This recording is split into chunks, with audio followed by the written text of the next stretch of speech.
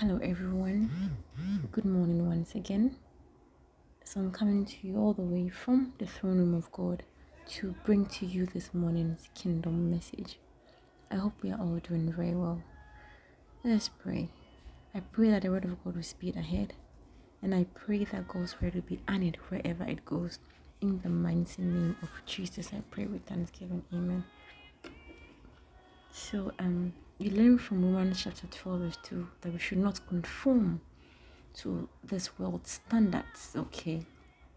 And that we should rather be transformed into the image of God, of Jesus Christ, by renewing our minds, so that we'll rather throw away everything that we have learned and follow Jesus, okay?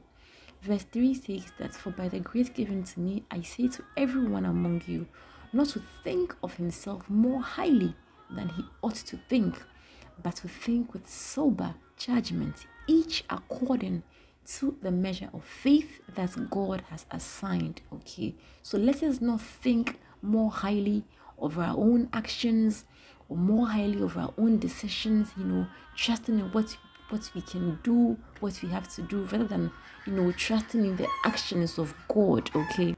We must not think of ourselves or think more highly of the things we do, okay? When we are doing things that are not in conformity to Jesus' standards, we should not think them to be high, okay? We should rather be sober in our judgment, okay? According to the measure of faith God has assigned. Verse 4 says that, "For us in one body, we have many members, and the members do not all have the same function. So we, though many, are one body in Christ, and individually one of another." Okay, so what this means is that if Christ is the head of the body, then that is where the thinking is done. Okay, so if thinking is done there, the rest of the body will just have to conform. Okay, unless a body part has been disconnected from the whole body.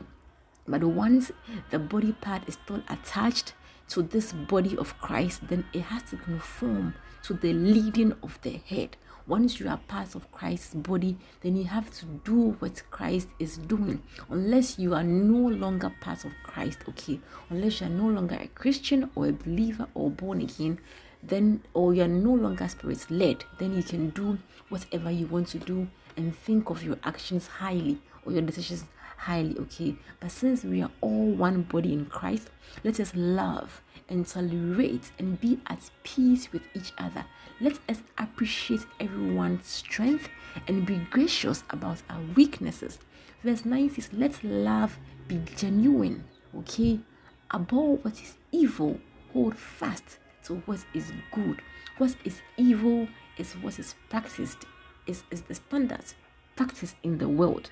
The advice from the people of the world, that is what is evil, okay? Hold fast to what is good.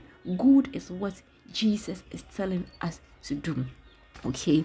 When he says in chapter 8 and 9, that is drawn back to our chapter, our anchor scripture, it says, "And neither do I condemn you.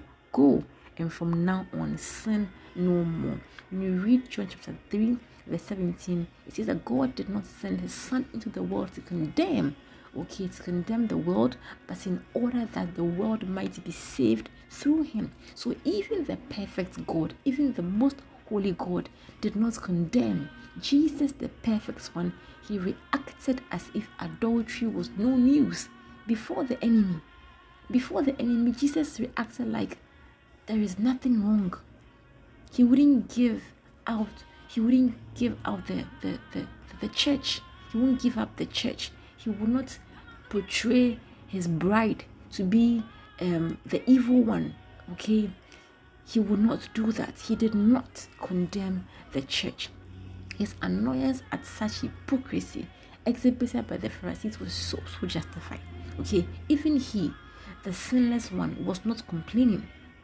Their evil thoughts of even tricking him to say something that could be used against him in court had not even been addressed by him. You see, they thought he did not know what they were doing against him. They thought he did not know what's in their hearts. Their evil works of daily trying to trap him had not even been mentioned by Jesus. Yet they put all that aside and they try to condemn another because her sin was different, because she did not sin like them, so she ought to be condemned. See, God sent Jesus not to condemn, but in order that the world might be saved through him. Jesus worked as a possible reconciliation with the world. He came to make peace with the world. Love brings togetherness and oneness. If the way you are going about things does not bring oneness, it is possible. It is possible that it is not love. It is possible.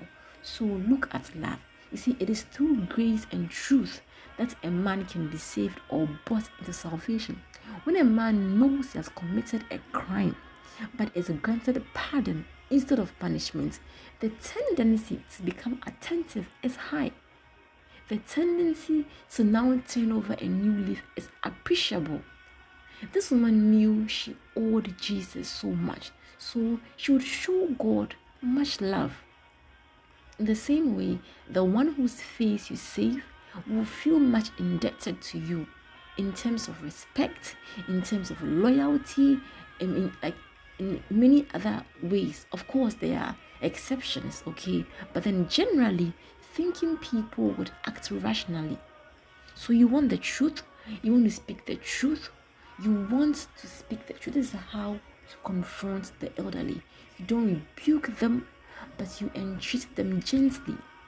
You don't join outsiders to abuse a father or a mother or a husband or a wife or a relative or a friend or anyone you desire or are supposed to be at peace with. So anybody you desire to be at peace with or you're supposed to be at peace with, you don't join outsiders to abuse the person. You bring them into the privacy of your room and you handle the truth. Okay, the family is you belong to the family. It is God's intention that there be unity in the family.